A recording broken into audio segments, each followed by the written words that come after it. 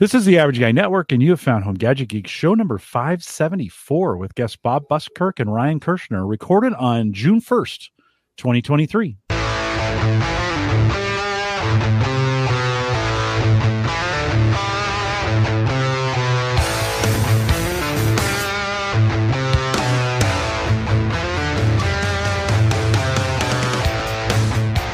Here on Home Gadget Geeks, we cover all the favorite tech gadgets that find their way into your home. News, reviews, product updates, and conversation, all for the average tech guy. I'm your host, Jim Collison, broadcasting live from the AverageGuy.tv studios here in a stormy Bellevue, Nebraska. Spring, summer storms, they all come here in Nebraska. Ryan feels it as well. But I think we're covered for tonight. No thunderstorms coming through. So anyways, we'll post a show with world-class show notes. And there'll be a few out at the AverageGuy.tv. Big thanks to Dan Lefebvre, who was on 2 weeks ago. I took last week off for my birthday, and we had a lot of fun. It took me a couple days to recover, but I appreciate Dan being on, and big thanks to our Patreon subscribers. If you're finding value in the podcast and you want to give back, join us on Patreon, theaverageguy.tv/Patreon. I mentioned it a little bit earlier, but Bob and Ryan are back with me tonight. Always great to have you. Gentlemen, welcome back to Home Gadget Geeks. Yeah, thanks for having us. Yeah, good to be back. Yeah, always good to have you. You guys are well. We spent some time in the pre-show catching up with you, so if you want to hear some of that banter, that's over on the pre-show channel, or that's over on the live channel on YouTube, and you can do that. But good catching up. Hey, before we get started, I know Computex. Computex. Yes, Computex. Yeah. Apparently, I have not been covering it, and it's a good thing you guys have, because there's been a lot of coverage out there. But let's just dive in with that. Bob, let me ask you. There's been a lot of coverage at ThinkComputers.org. What's been the best of it so far, do you think? What have you found? I'll talk about, I think the big thing this year, and then I'll tell you about my favorite thing. Yeah. I do think the big thing this year is Gen 5 storage, or PCI Express 5.0 storage. All the companies, they had already announced a lot of products, but you're actually seeing them in person now. They have real working demos, where as back in January when we were at CES, we really didn't see any working demos. This, at Computex, they're showing all working demos. Everything is going to be ready to ship either this quarter or next quarter. And if your audience doesn't know, PCI Express 5.0 storage is the new M.2 NVMe, not standard, but it will be the standard going forward. And you can get anywhere, probably max speed around 1,400 megabytes a second, which is like 14 gigabytes a second transfer speed. And they're like little drives. Like this is one that I have right here, but just a little M.2 drive that will, go right in your PC. Is that got a pretty good heat sink on that? Yeah, thing? this thing has oh yeah. So we talked about it. We just reviewed this because it just came out this past week. But yeah, this gets really hot. You need air kind of going over it, or it will overheat. That's kind of the drawback of these new drives at the start. A lot of companies are actually selling drives that have fans on them as well. So this one does not, and you will need some type of air flowing over this, or it will overheat. So those are things to keep in mind. But I'm excited because I tell Ryan this all the time. I say, I'm the super fast storage guy. Yeah. And I want the fastest storage possible at all times. So that's what you're going to get with this. Now, you have to keep in mind that you do need a current generation system, either on the AMD side, like X670 or X670, X670E, and on the Intel side, Z690, Z790. So these are all brand new platforms that have come out in the past 2 years to even support this type of speed. But if you are on those platforms, it's likely that you are an enthusiast and you want something this fast. So I think that's kind of the big thing for me at the show. We're not in a period where we're launching a new CPU or GPU architecture yet. So that's typically the big kind of announcements that you would see at a show like this. But again, no new CPUs coming out or GPUs coming out as far as architecture. And we don't have really new motherboards or anything like that as well. So I think for me, it's the Gen 5 storage is the really cool thing at the show. Ryan, what about you?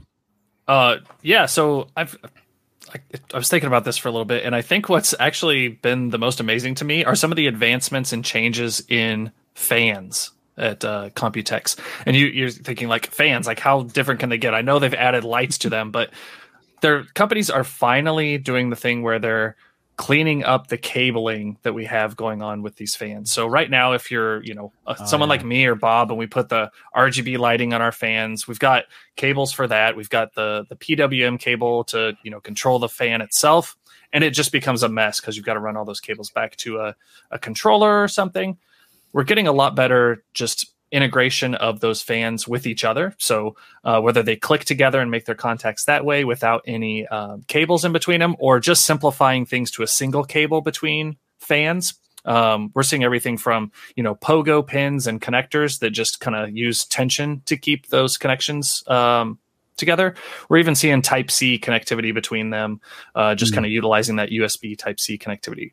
I even saw some fans from, and I'm trying to remember who it was, but in the middle of the hub where your fan blades come out, they have an LCD screen on them now. So we've seen LCD screens added to like the pump housings on all-in-one liquid coolers, but now we're seeing that type of screen on the fan itself. And so they're showing everything from RPMs of that individual fan to system temperatures to Pac-Man running across it, whatever you want. There's, unlimited amount of things you can put on them. So it may seem like an odd choice, but it's some really cool advancements that we're seeing this year. And I feel like this year we're also seeing just a lot more cool and more variety of products. I was talking to Bob the other day saying it feels like Computex is really back this year from the last couple of years. It just feels like the amount of news and new products that I've seen come out has been so much more than the last few years, which makes sense. Yeah. Since I've been following you guys the last couple of years, 5, 6, 7 years, whatever that's been. How long have you been podcasting now, Bob? How long's the podcast? Good question. At least 4 or 5 years, Ryan. Okay. I think. Well, yeah, at least because I've been 4 or 5. Yeah. Okay. Yeah. So it's been at least that long. So say the last 4 years. It's I've kind of been surprised by that we're still building computers. Right. And let me ask you this question, Bob. Do you think computers get built, by individuals more today than they did 5 years ago? Are we seeing an uptick in trend, or is it just more boutique and you have a smaller group of enthusiasts, but they're buying all the high end stuff? Do you have a feeling for that? I really think that more people are building their own PC now.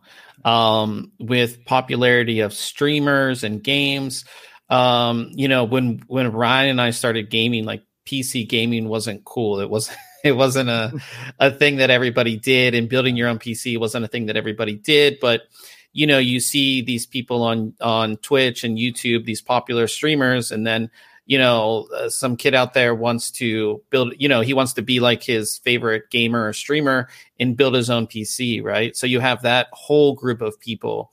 You also had a large amount of people, who were forced to work from home, and they were given, a couple $1,000s from their company to be like, hey, buy yourself a PC, right? And a lot of people decided to not just go to Best Buy and buy something. They wanted to build their own thing, so they did that. And then, like you said, there's also just enthusiasts like us that are building their own PC.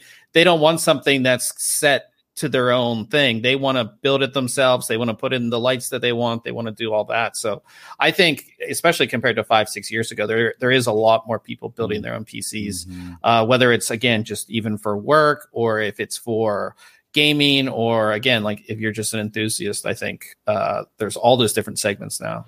Are gamers showing their PC as part of the video? Like, I mean, Bob, you got one in the background there, and certainly they are works of art in a lot of ways. Yeah. Are they showing up in the streams at least? Yeah, there's a lot of streamers that will even do a collab too. So like a streamer would do a collab with somebody like us, or somebody that would build them their own, custom PC for gaming. And a lot of custom boutique shops will build PCs like specifically for streamers as well. And like a lot of them do have it like in their background, right? Like you'll see the PC, yeah, they're beautiful works of art. I was just thinking, we've every time we have you on, and we probably won't do it this time, but every time we talk about cases, and man, cases have come a long way as far as just being they're like a piece of furniture, right? I mean, they're beautiful. Bob's got one sitting right there, and you say furniture. I mean, it has wood on it. It has maple, right? Or well, I guess we are going to talk about cases. Just a little, just a little shot of it. What is that, Bob? So this is the brand new Fractal Design Terra. This whole thing's a PC, and it's so small. It's their new mini ITX system, 10.4 liter case, which is extremely small. I mean, you could really fit this in a backpack, but it's a fully fledged PC. Of course, Fractal's just making the case. I built a PC that's inside of here, but all aluminum, has the wood on the front. It's really cool. Yeah, it's beautiful. What'd you put in there? What hardware is in there? Like it's a Ryzen system. You can actually hold on. I think you had like a 3700X. Yeah, 3700X. I have a 3050 in here. I have SFX power supply, some RGB memory. Obviously, I don't have the system turned on, so you can't see it. But we're glad that you don't. We don't want you to get shocked.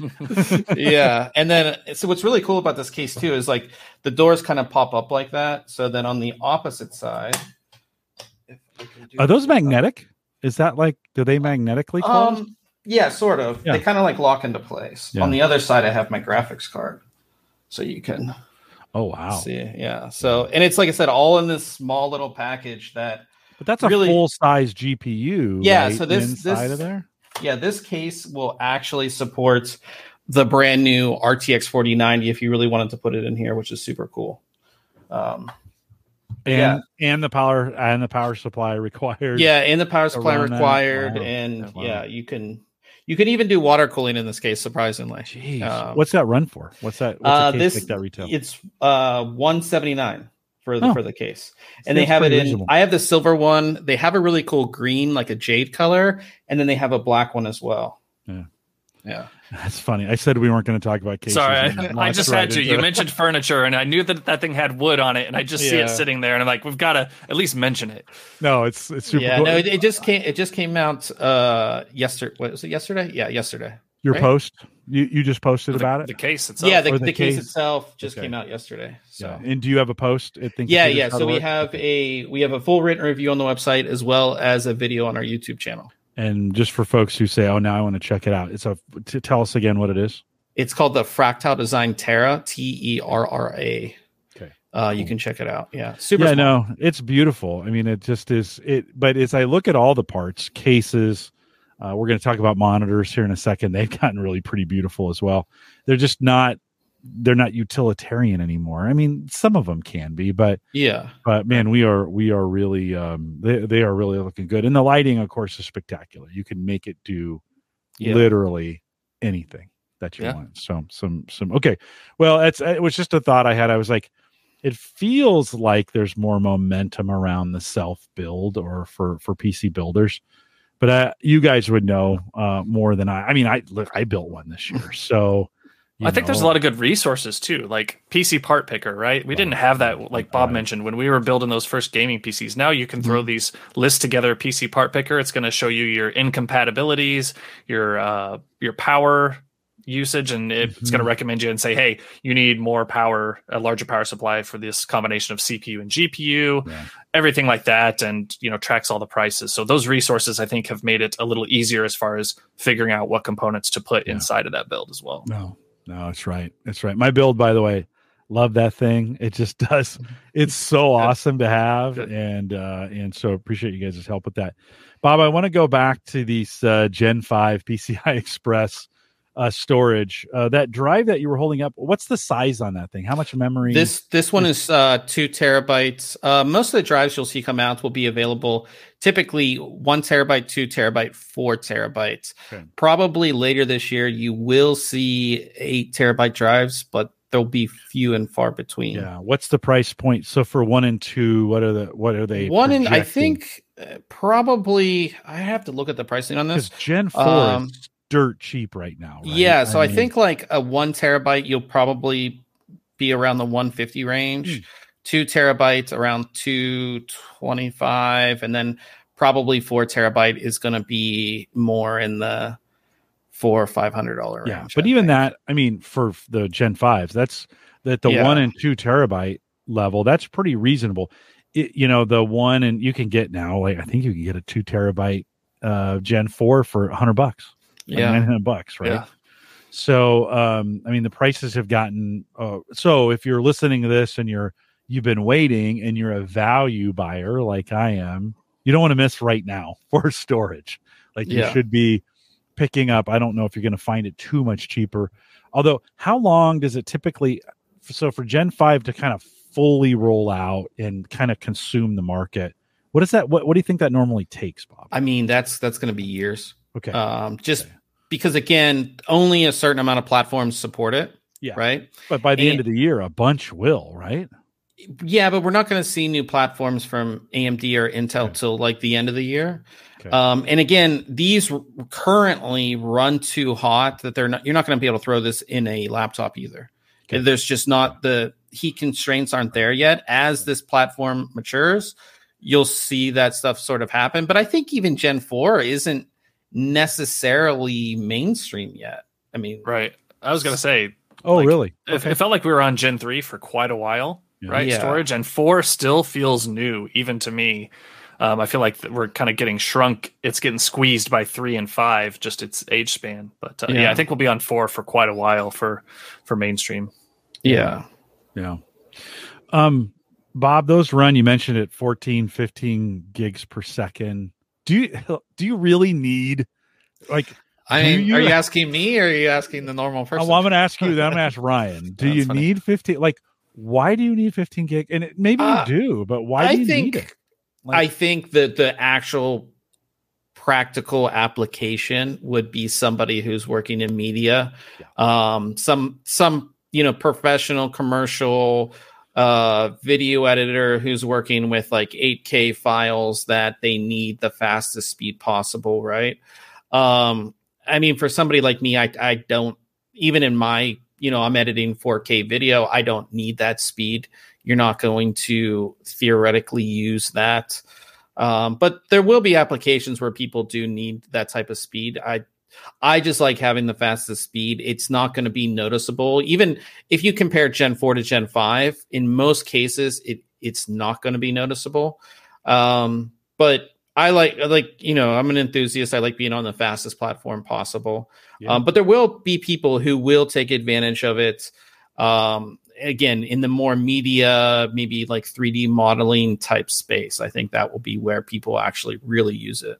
And just so for reference, Gen 4 max about 7 gig per second. Yeah, about technically it's like 7.87 technically. Okay. Yeah. Close. 7 is a good, and it doubles to 14. That's kind of how I remember it. I put a 1 terabyte Western Digital, their high end, to take advantage of the full speed on that. Mm-hmm. And I think, I don't know, I probably paid $100 for that back in November when I bought it, right? And now the 2 terabytes going for that price, or maybe maybe just a little bit more than that. Ryan, what do you need? Like, is there anything you can think of that you would need 15 gig per second or 14 gig per second to? Outside of Bob's scenario, no, right? Yeah. Like I'm just running Gen 4 on my main drive here, and I don't have a real use case for that amount of bandwidth, right? The IOPS to me are more important of like how quick can it access pieces of files everywhere on the drive as opposed to just a raw transfer of large amounts of data, right? So Gen 4 is fine for me. Honestly, Gen 3 is still fine for a lot of people as well. So I have a mix of storage in the system. I've got everything from a Gen 4 drive, NVMe drive. I've got a Gen 3 NVMe drive, and then I have 2 SATA-based, SSD still, and Bob's over there probably shaking his head going, what are you doing, man? Yes, I know I could replace them with a 2 terabyte Gen 4 drive for nothing, but I just haven't. So well, and I had a 1 terabyte SSD sitting around. So I put that in there just as backup, storage for it. It's fast enough, right? From that standpoint. Bob, would you say anything more? I would say, I think for people who may be looking at upgrading their storage, I always say you'll notice a difference between a normal hard drive, like a thick, you'll notice a difference between a normal hard drive and a 2.5-inch SSD. And then you will notice a difference between that 2.5-inch SSD and an NVMe drive, whether it's Gen 3, Gen 4, Gen 5, doesn't matter. So that's kind of thing. So if you're on, the big hard drive, big, thick, 3.5-inch hard drive, if you upgrade to an NVMe drive, an M.2, you'll instantly notice a difference. Like your Windows load time will probably be cut in half, if not more than that. Yeah. Bob, you also have an article out there at thinkcomputers.org about an SSD in RAID for Gen 5 running at 23 gigs per second. So so tell me a little bit about that. So let me bring it up here. So MSI, who makes a bunch of different types of components, but they put two of their brand new, they're called their Spadium M570 Pros. They put two of those in RAID. They need an external card to even do this. It won't run on like a normal motherboard. But they put them in RAID, which depending on which type of RAID you do, you could theoretically double your speed almost or get close to it. So they put it in RAID 0. 22 gigabytes a second read, 23 gigabytes a second write, which is insane. And the fact that, you can see how big the coolers are on those as well, that, nothing was overheating on those in that type of configuration. Those are little tiny NVMe with these big giant fans on them. Like that's how they have to keep them cool for first. I call this like the first generation of Gen 5, and we had the same issues with Gen 3 and Gen 4. The first generation they run hot. Mm-hmm. Yeah. So if you were going to get into that, but you wanted stability, you might want to wait for the next round, right? Yeah, I would say, and it has a lot to do with the firmware too. So the firmware is the software that's running on the drives, and most of the drives that you'll see are based on this one controller, the Phison E26, and that firmware is constantly being updated. So they could, continue to update it where it addresses a lot of those issues. But again, as the entire platform, gets more mature, you will, see where you don't need those big heat sinks, where you don't need the active cooling fans. Although that's good for Ryan because he likes anything cooling. So I do. You're not wrong. We were talking in our chat last night, about these Gen 5 drives, and there's one of the people in chat mentioned the Corsair water block, and that he had considered upgrading, and putting a water block on there. And it's just funny, the size and efforts of coolers that we're going to keep these things cool, and just kind of crazy, especially for this first generation. Such a tiny space, such a small space, not a lot of surface area to work with. The challenge is going to be there. And they may have to rethink the form factor at some point and say, this made sense when we first started going this way, but based on cooling needs, we may need to flatten this thing out or widen it out a little bit to get more surface area. I think the problem is that you run because it is on the motherboard, there's only a certain amount of space. And I think a lot of motherboard manufacturers now they're, the first time when we saw NVMe slots on motherboards, we had like one, you get one. Right. Now boards are having 4, right? So I think they're doing quantity over as far as making that drive actually longer and having more surface area.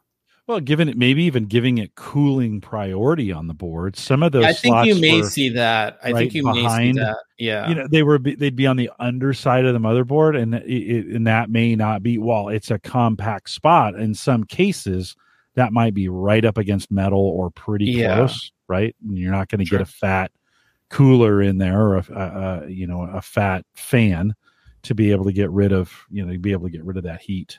I think the board I have, or that I bought back in November, I think that supports one Gen 4 and one Gen 3. Would that sound right? Yeah. Okay. So not that I would necessarily make a jump right at this point to Gen 5, but we'll have the links to both those articles we were talking about, both the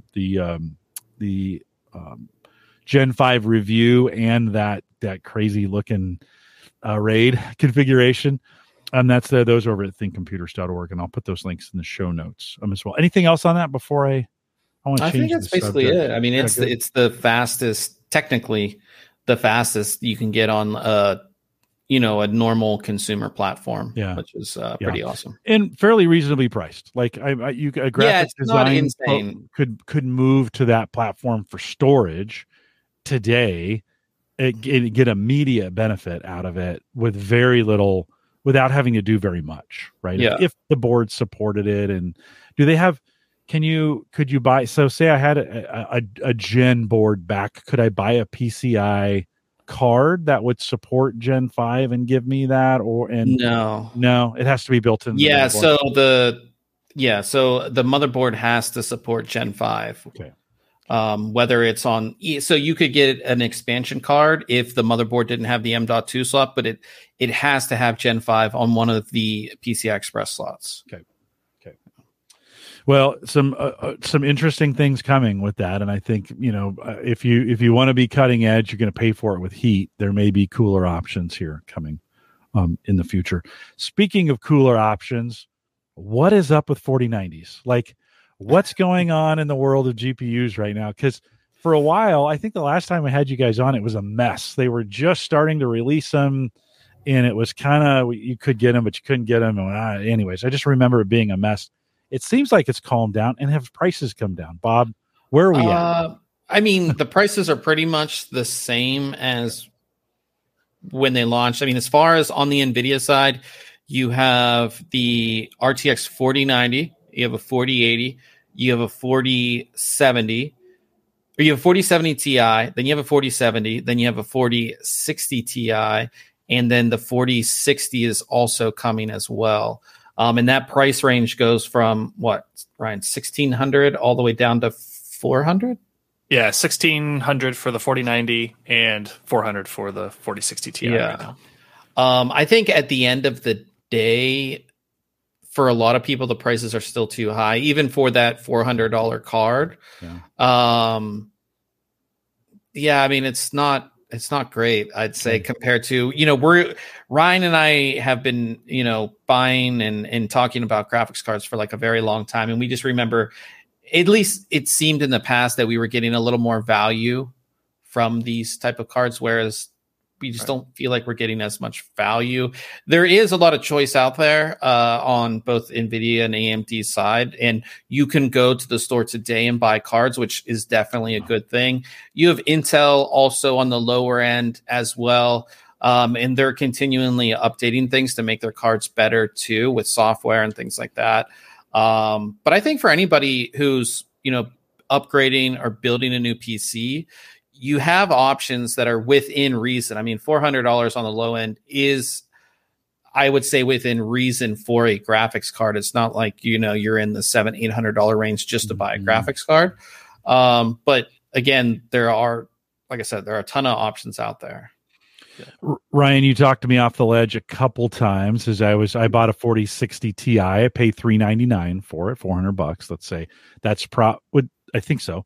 That probably be about the same price today, right? You bought a 3060 Ti, 3060 Ti. Yeah. Yes. Okay. Yes. Sorry about that. Yeah. Because that wasn't out yet. Well, 30. So would that have gone down in price now if I were to get that? You would think so, but no. Oh. Not really. Yeah, the older cards are keeping. Older cards have not. Yeah, they haven't dropped off like you would expect, unfortunately. Yeah, they've stayed the same. Well, okay. So would you have talked me? You talked me off the ledge a couple times. I was like, maybe I'm going to buy more than I need, and you're like, for what you do. Would you give me the same advice today if I were shopping for that, or would you have, with a 4060 being $400, or is it $4 or $6? $400 for the 4060 Ti, and that's for like the Founders Edition card, right? And then there's some reference cards, or not reference, just add-in board partner cards that are going to be that same price, and then they also have versions where they can make them with a little more, overclocking and improved cooling. and have a little higher price point. But I'd actually possibly steer you towards AMD, especially in the next couple. I don't remember the exact date, but they have one coming out, the RX 7600, and its price point is going to be $269. So that's going to be a really nice card, I think, as far as value. We don't know the performance just yet, but I anticipate it being a pretty good option for a lot of folks, because their next card up is kind of their previous generation, a 6750 XT. It's $420 on that card, and it's still a really nice performing card. But yeah, I would talk you down from going with a 70 level series card, either on the 3000 series or the 4000 series, and drop you down, or consider going with this AMD card about to come out. Yeah, I appreciate it because I really haven't used it that much. Now, listen, I've done some flight simulator. Yeah. I have played some games on it. It is my video box. It will process. I mean, the M1 processes the podcast stuff really, really well for what I do. I could do it on either box. It's nice to have a backup for me for that. Like if I needed to, if the M1 failed, the mini failed, I could easily move everything over to the new box, bring that up online, and be ready to go within a couple hours. So it's great having that backup. Bob, would you talk me off if I said, hey, I want to upgrade to a 4060 Ti for that same price point, would you talk me off the ledge, or would you say go for it? I wouldn't think for what you do that you need a current gen, like a new generation card. It just doesn't seem like that would be something that you could spend a little bit extra money that you are going to spend on that card. You could get a better SSD or something that you'll see. With an SSD you can kind of see, like I said, you'll notice your boot up times faster and your apps load faster. That would be better for you than getting a current gen or new gen graphics card. And one thing I'll add to that is there's the jump from, let's say, a 3060 Ti to 4060 Ti, right? There's not a really large percentage performance gain between the two on standard rasterization 3D graphics. But the thing that really helps the 4060 Ti is the implementation of DLSS 3.0 from NVIDIA that kind of does some of that extra frames in there, and you can really get a nice boost in performance depending on the game you're playing and things like that. But if you're not going to take advantage of that, moving from that 3000 series to the 4000 series just doesn't make sense. Yeah. I've really tried to get into gaming. I did buy the Oculus headset. I was curious. I have paired them, and I've done that, and it works great. I have zero complaints. It is plenty of power for what I need. You guys nailed it as far as getting it right. It just hilarious. I was trying to buy more, and both of you were like, I don't think so. I think you could. Yeah. I think you can. I think you can bring that down some. So, but it in some ways, I have seen some. I thought maybe GPU prices were coming down or coming back a little bit. I have seen some deals, Newegg deals, or some of those kinds of things from time to time, but it doesn't sound like. Sounds like it's stabilized, but not really gone down for most people. But you can find them now. Yeah, exactly. Stores have them in stock, right? You can go, to your Micro Center or Newegg or wherever you want to go and get a card. Okay. No, the other thing we always talk about, and this is one of these areas where I think the pricing is just and you guys know I'm a monitor. I love monitors, right? Mm-hmm. And so, I've got now an ultra wide and a 27-inch 1440 curved monitor that I love. I just put the two side by side. One, the ultra wide I work off of. The gaming one is perfect for watching videos on and gaming and some of those kinds of things. But it seems like right now monitors are getting better at the same price. Is that, Bob, would you say that's a true statement? They keep making jumps in quality and in components, but not necessarily they're not getting that much more expensive. That's what it seems like to me. Yeah, I would say. I mean, we have new technologies, mini LED, OLED technologies where you will pay a premium, but for the normal display, that has the same type of tech that that's been in monitors for a while, yeah, the prices have gone down. It's just like anything. I mean, it's all about the glass, right? It's all about the actual glass, and just like our TVs. Remember how much a 60-inch flat screen, cost a few years ago compared to now. I mean, you're getting really good deals. You can get, like the monitor that's in front of me is a 49-inch. I mean, there was a time where you couldn't find a 49-inch ultra wide for under $1,000, and you can pick some of these up for $600 now, which is pretty crazy. Mm-hmm. Yeah. Brian asked a good question. He says, have you found that just about all the components are reasonably in good supply? Think about just a couple of years ago when you couldn't find anything. Do you guys feel like the supply chain is fairly normal? Yeah. Oh yeah. It's pretty much you can get anything. Like Ryan said, go to your local store, or you can pick them up online. There's not much that you can't get, I would say, as far as PC components. I mean, like mid to late 2020 through early 2022, in my day job, right? I was having multiple month lead times on just standard, 19 and 22-inch monitors for desktops and laptops, right? Like some things were almost up to 6-month lead times to get things. I haven't made an order in a while, but now we're back to like, oh, it's going to ship today, if I order early enough in the morning, or it's going to ship tomorrow. And that's even if I wanted 50 or 100 of them, right? And they're going to ship and they're going to be here next week type of thing. So I've really seen an improvement there, which has made my life at work so much smoother to, anticipate lead times for, needs there. So yeah, I think I don't know that there's any component right now that's tough to get that I can think of. Yeah, the only thing that memory is super cheap too right now. Yeah, as well. everything. I mean, the only thing is like newer products, right? With things that go through customs, sometimes there's issues at like the port, and it won't get into Newegg or it won't get into Amazon initially, but then you'll see it in like a week. But beyond that, there's no real issues with anything. With memory being cheap, with hard drive prices getting reasonable, I think, right? With motherboards fairly stable, and you're able to find them and get them and fairly reasonably priced. Chips, Bob, you mentioned chips we're in a stable spot with them. There's no new announcements, and so those prices.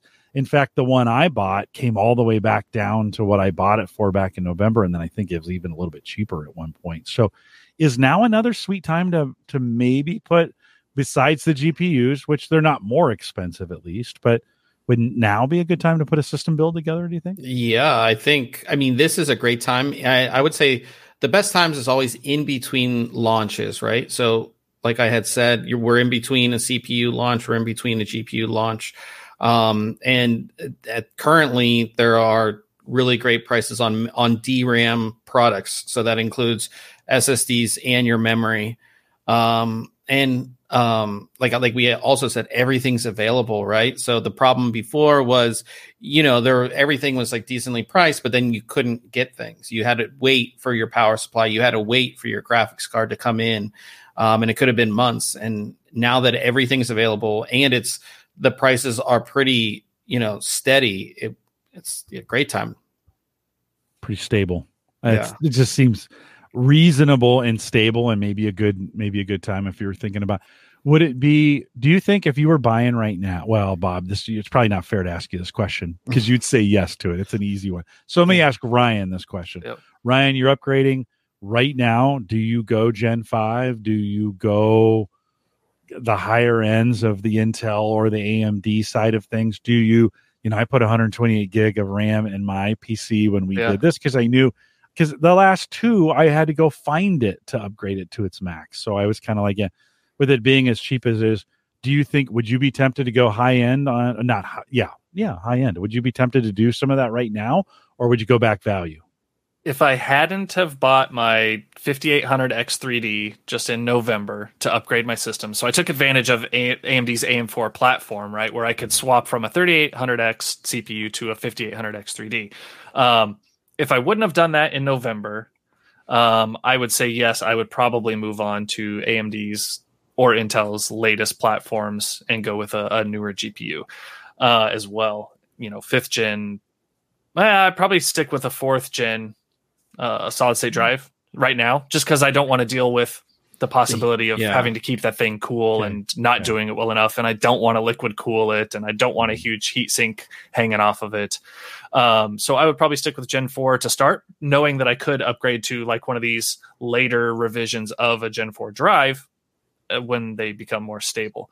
But right now I'm happy with my, previous gen system. I've got a 2000 series GPU in here. So I am looking to update that in this build, but I'm also looking to shrink this build down. I have one of those enormous cases with, tons of cooling and everything. I'm looking to get something smaller, kind of like the case that Bob has there. I saw another case at Computex that I'm kind of interested in. So it's got me thinking again, going mini ITX, but staying on this AM4 platform from AMD and not moving up to the newest platform, to be honest. So we'll see. I don't know. I never commit though. So yeah, he doesn't. He sounds like me. I listen. I really struggled with it. We talked about it. Yeah. And then I'm still like I in Amazon. I built my whole PC build and then put it in the save it for later section so that I could kind of monitor the price of it as it went, because I was like, darn it, I want to make sure, And actually, we've said this before. It was a really good buy. November was a really good time to buy. Right. And with the Black Friday deals and some of the other things. And then the price came back, and then it's slowly been inching its way back. And so if you're listening and you've been holding off, now maybe a time. Would Bob, let me ask you this question. Would you buy a built unit at this point? Is there anything, would you buy a PC that was built for you from one of those, I personally wouldn't, because I would like to build my own, but we've always talked about how pre-builts are just as good as building your own PC. There's people that don't know how to do it or don't want to learn how to build their own PC. They don't have the time, and it's just convenience, right? You can pick up, you can go to Best Buy or you can go to Micro Center or whatever, and you can walk in the store, buy the PC, go home, plug it in, and you're good to go, right? Whereas, you order parts, you wait for the parts to come in, and then you have to build the whole thing, and that's usually a couple-hour process, and you have to do all that. Well, Ryan and I enjoy doing that. A lot of people may not. And the pre-builts are going to have everything that the system you build yourself is going to have, right? It's going to have, and again, a lot of them, you can completely spec out the way that you want, right? You can pick the graphics card, you can pick the CPU, you can pick how much memory you have, you can pick, how many hard drives you want, you can do all of that kind of stuff. So, and you also get like that support, right? That if you're building it yourself, you're like, all right, I am my own support, and now I have to work with Asus on the motherboard and Gigabyte on my graphics card and Corsair on my memory. Or I can call up CyberPower or another integrator and that builds them and say, hey, this thing's not working, fix it. Well, Jim just asked that question in chat. He said, if you don't buy a pre-built from, say, Dell and use their support tool, how do you automate driver and BIOS updates, right? To Ryan, that's to your point, when you're putting these PCs together and they're all kinds of different manufacturers, how do you streamline that? I think most everything is run through your motherboard, right? And with all the new motherboards now, though, actually, as soon as you install Windows, like your Windows boots up for the first time, it will ask you if you want to install the auto driver installer. And through that tool, it will update your drivers and your motherboard BIOS. You're really not going to be updating any other BIOSes like on your graphics card or anything like that. So that, that tool will update your everything that's on the motherboard as far as drivers. And then like your graphics card driver, you can do manually, but it's also updated through Windows now too. So, Windows Update will update your graphics card driver to the latest one whenever it updates as well. So it's pretty streamlined these days. It's not like you're going to some obscure website and downloading some weird file to update driver or BIOS anymore. Yeah, their driver packages for those mainstream motherboards cover everything. And then if you have an NVIDIA, and I think AMD does the same thing, they've got software that you can install that'll tell you as well, hey, this is up to date. So Jim, you're right. Jim Shoemaker, you are right. I think it's more complicated. but I don't know if it's that much more complicated. You're talking about your motherboard drivers and then maybe the software drivers for your graphics card to make sure that's probably where you get the most lift. And I can't ever remember ever updating a BIOS on a hard drive right. I mean, that just doesn't happen, right? Ryan? Yeah, I'm one of those people that is pretty much a set it and forget it unless there's like a critical security vulnerability or something's broken and there's a fix for the BIOS. Like I was running on not an old BIOS for my motherboard, but I just upgraded it about a month ago and took advantage of some extra features in there, and it actually improved my clock speeds on my CPU as well as the temperatures for it, and is actually reduced the power of it. So that's an advantage of that. But I'm a person that if it's not broken, I'm not going to adjust it. Now, with my video card driver, though, if you're wanting to play the latest and greatest game, right, NVIDIA or AMD, they're always tweaking those newest drivers for those latest games and optimizing them so you get the best performance. So that's one where you do want to. But outside of that, me personally, I'm like, if it's not broke, I'm not touching it. Bob, are you from a maintenance standpoint on the PCs that you do run on a regular basis? Do you keep pretty close track it, or do you set it and forget it like Ryan? Yeah, so like for my personal PC that I use, I do keep my graphics card driver up to date.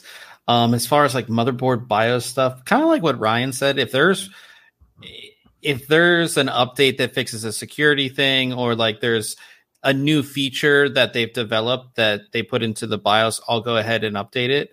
But if not, motherboard BIOS kind of stays the same. But I keep all my other drivers kind of up to date, especially when it comes to graphics card drivers. If you're working in like Adobe applications, you want your graphics card drivers up to date. And obviously with games, the same type of thing. So, I mean, that's all automated through NVIDIA. Like if you have their GeForce Experience software on your PC, it will tell you have a new driver update, and you just hit install, and you're kind of good to go. It takes good care of you. Yeah. I that's why I always break something when it there's a BIOS when it's disallow optional, and then I'm like, oh sure, why not? And then I always regret it. I'm like, I should have done that. Why can't I leave it alone? It does nothing for me. At least I think it does nothing for me. So yeah, that's usually when I break it. I want to circle back on the monitor discussion. And Bob, I want to ask you this question. Do we need flat monitors anymore, just to be honest, or could everything be curved? Why would you want a flat monitor in 2023? I think for a lot of businesses, flat monitors make sense. I personally, I guess. Yeah. I mean, I personally, and I think for, I guess not so much monitors, but I mean flat TVs, especially for like if you're at a bar, you don't want it to be curved to just standing right there, right? True. Yeah. And presentation monitors and things like that. But I mean, I prefer curved. You're sitting, it's made so you are immersed in whatever you're doing. And I think that's awesome. But I mean, like anything, I mean, the flat monitor has its, and there's people that do prefer them. They don't want the curve, right? Ryan's one of those people. What? Yeah. Why, Absolutely. Ryan? Why? I don't know. Maybe so my setup is, I have 3 monitors, one main one in front of me that's centered, and then one to the side, and it's angled towards me. So in theory, it's kind of a curved setup. But when I've used them, I just don't prefer that curve. I don't know what it is. Maybe if I had one, and I'm sure I would get used to it, right? Mm-hmm. But right now, like the sometimes increased cost depending on the size, right? Just doesn't make sense for me. Yeah. What I've found, we have 34-inch ultra wides, Dell ultra wides at work. So that's your kind of your main work. And then I'd like my laptop screen as my second monitor there. There's another office I go to where I have that same screen and then a second in portrait mode, because I have to work on this application that just shows up better in portrait. Right. But Bob, I didn't think about the flat screen from a presentation standpoint. When we think of a group of people, like the curved screen is ideal for one person in front of it, right? But then as soon as you got multiple people, I guess I didn't. Yeah, and just like how you said with having something in portrait, I mean, a curved screen is not going to look that great in portrait unless it's really designed to do that. Right. So that's another thing. The other thing I have found on the 34-inch models that they don't, you don't get a full 1080p split between the two, right? Yeah. It's a smaller version of it. And I think most Windows applications and websites are optimized for HD or 1080p. Mm-hmm. And so you get this more when you try to divide them equally, I don't know if it's as good of an experience. Do you have your what do they call that in Windows, Ryan? The zoom or the application scaling turned on? I have it set at the recommended, whatever. What is the recommended? I'd have to go back and look. I would just set I'm always 100. Yeah, if you set it at 100, on a 34-inch, what's the resolution on the screen? I'd have to look at that one too. Yeah, because the 34 should put you two screens side by side pretty well, depending on the resolution. It does okay, but it's not as good. I have two monitors side by side that I work with here for the work stuff. Yeah, two 1080p monitors get you more real estate than them combined on a ultra wide, at least the ultra wides that I have. So it just is, it's a little, and I could mess around with some of the scaling and then it's too small. I'm kind of, I don't know.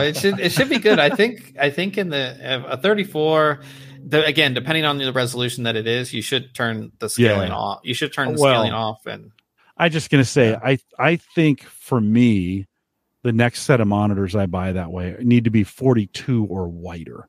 Just for me. Yeah. That's just. I have the 49 and I love it. Right, and I couldn't imagine going back to something smaller than this. Right.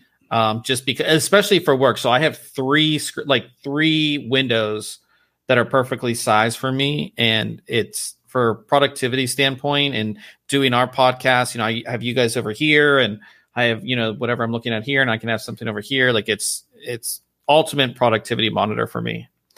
Yeah.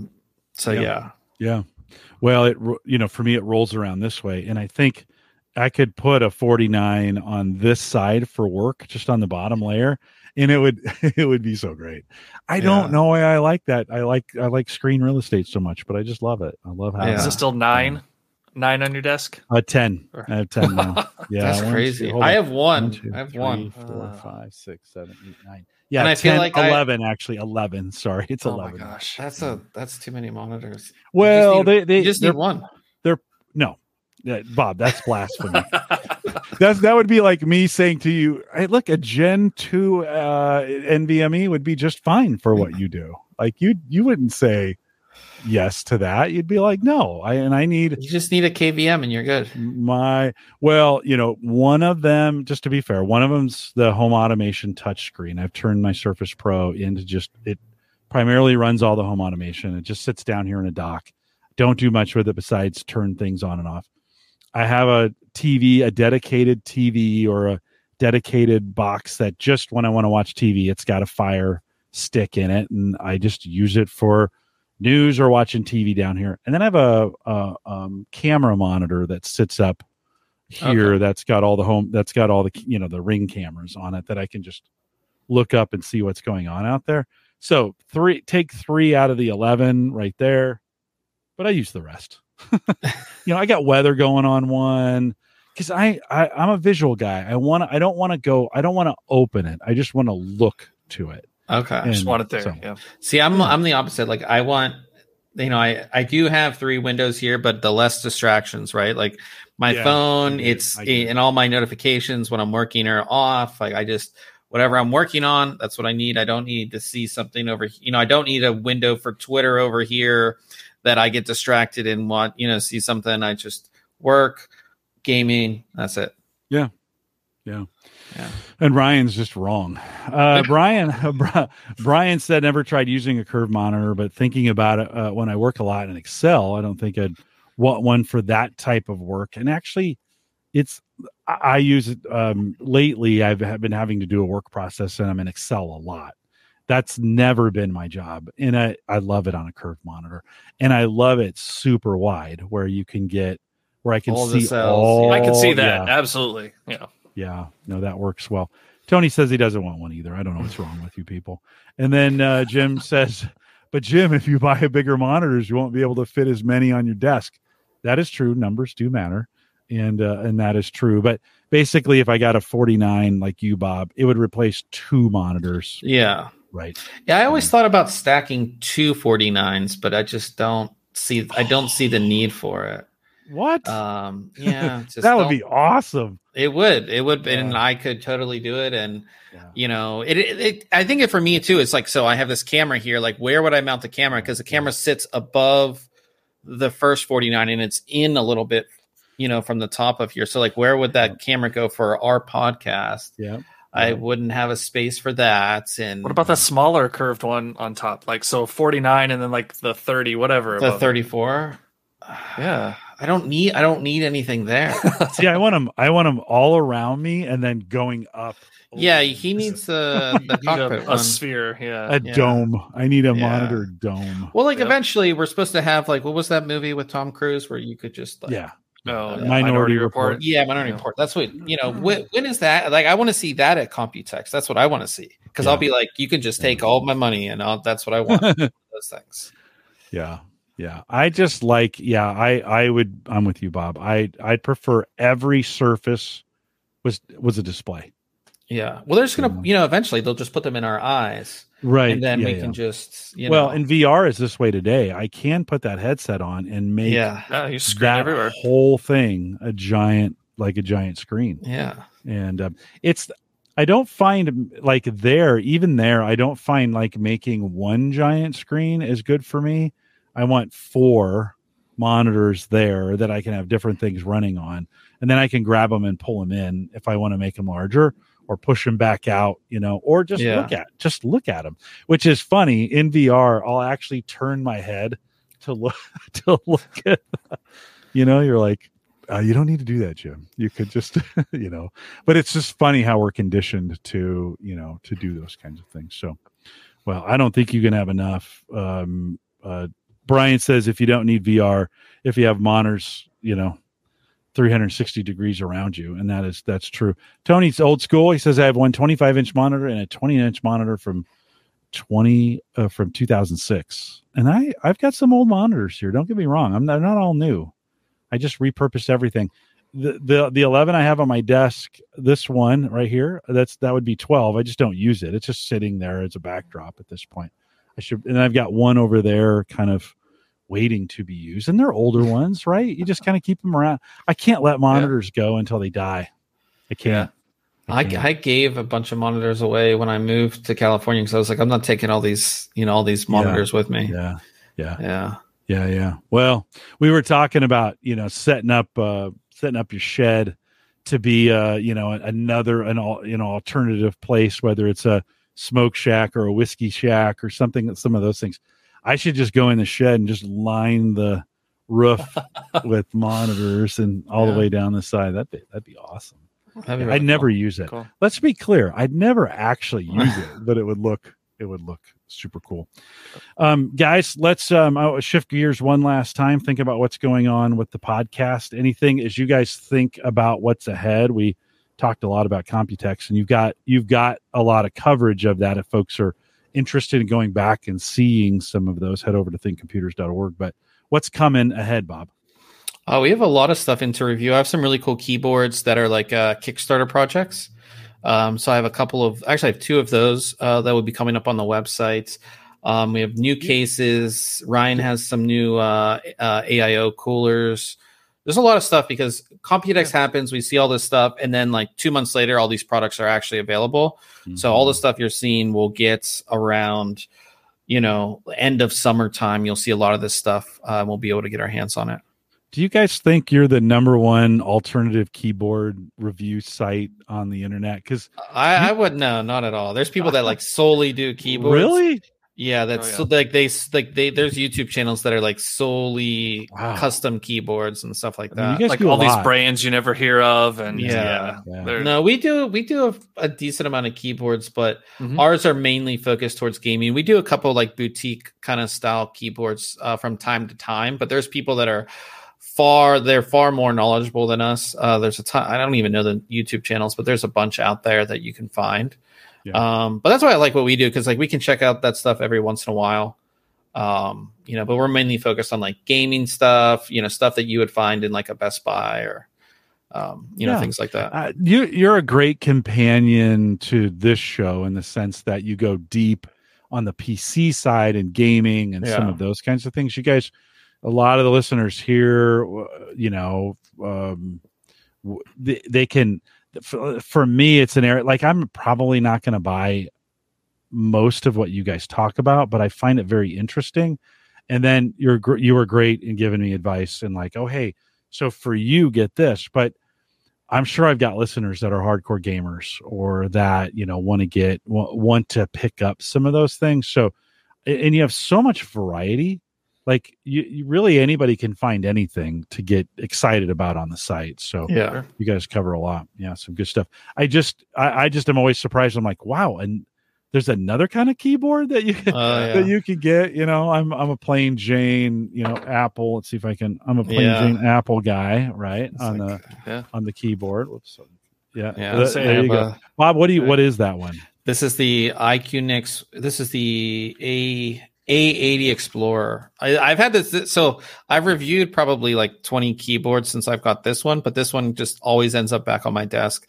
I love the way it looks. It's kind of hard because I haven't actually plugged in, but it's just a really cool design, really cool colorway. It's mechanical. It looks so cool sitting on my desk. So Ryan, are you a mechanical keyboard guy? No, you've got that. Are you? Oh yeah, like yeah, absolutely. Okay. Yeah. So like I'm back on my trusty Corsair K65, but one of the this almost replaced it full time. This was a new Cooler Master keyboard that they had, but it's like an upgraded version with some silicone dampening pads in between the case and the PCB, and some really nice like lubricated switches from the factory, PBT plastic keycaps. So it's like just has this so satisfying feel and sound when you're typing on it. You're like, oh, this is nice, and it has that feel and quality without the super premium price that you're going to get on some of those really high-end mechanical keyboards. Yeah, Jim Shoemaker in chat says backlit keyboards only for me. Best switch I ever made. And that there is something about, especially in a darker work environment, where having backlit is super helpful. I don't, I'm old school and I don't have those, but I know my laptop I do. And it was nice. I was on the deck last night. It was starting to get a little dark out there, and you hit that thing and it lights up and you're like, oh, this is actually pretty helpful. So, some good stuff. Anything else coming up podcast wise? You guys have been pretty consistent on Wednesday nights. How do folks, like what time, and how do folks, if they're listening, how do they find you? Typically every Wednesday at 5:30 p.m. Pacific, which is, what is that? 7:30 Central. 7:30 Central, 8:30 Eastern. We are taking a week off next week because Ryan is going on a vacation. Good. So, good for you. Yeah. So, but yeah, typically it's every Wednesday, like I said, 5:30 Pacific, 8:30 Eastern, 7:30. What do you guys Central?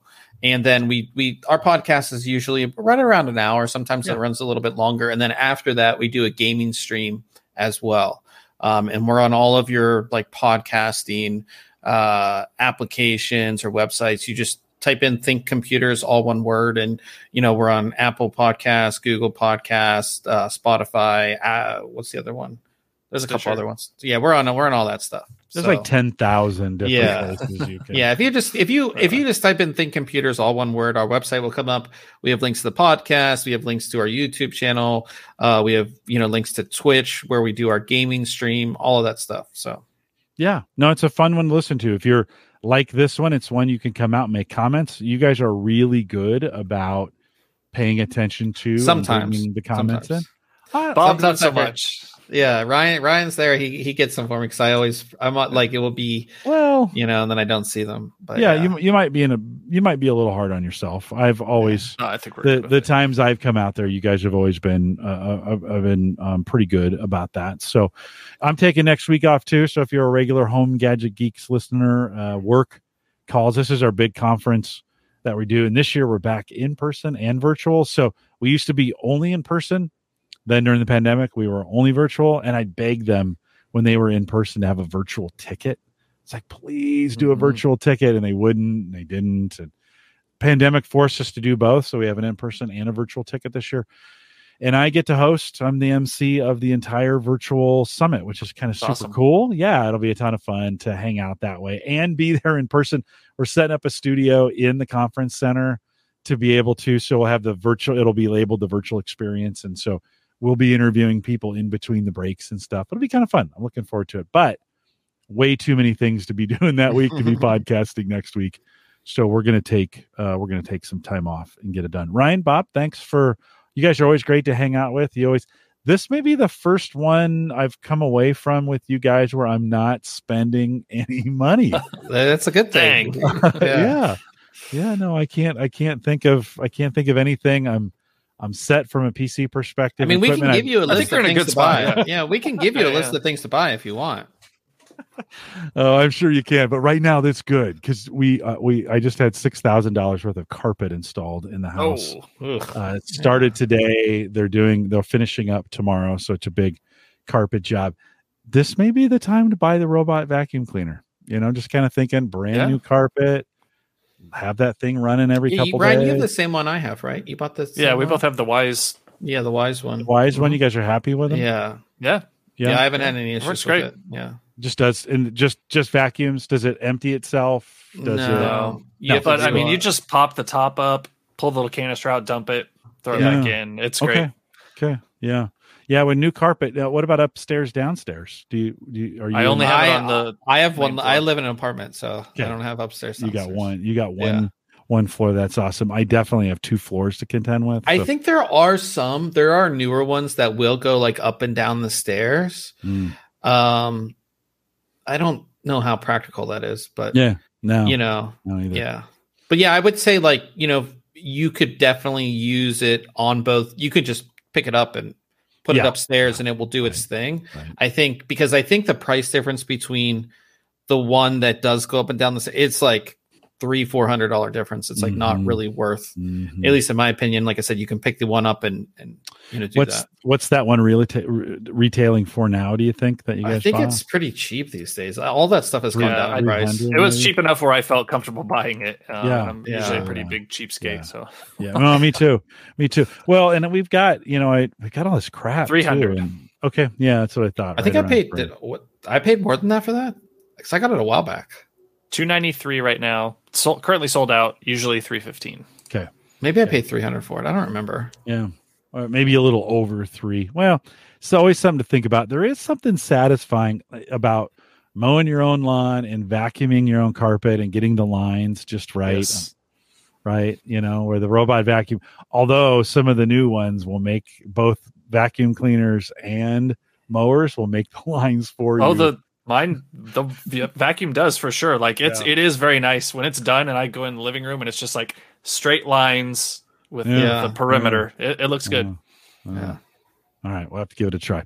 Well, you guys are off next week. We're off next week. So, but folks you guys are available on Wednesdays, or they can subscribe to the podcast and you'll love it as well.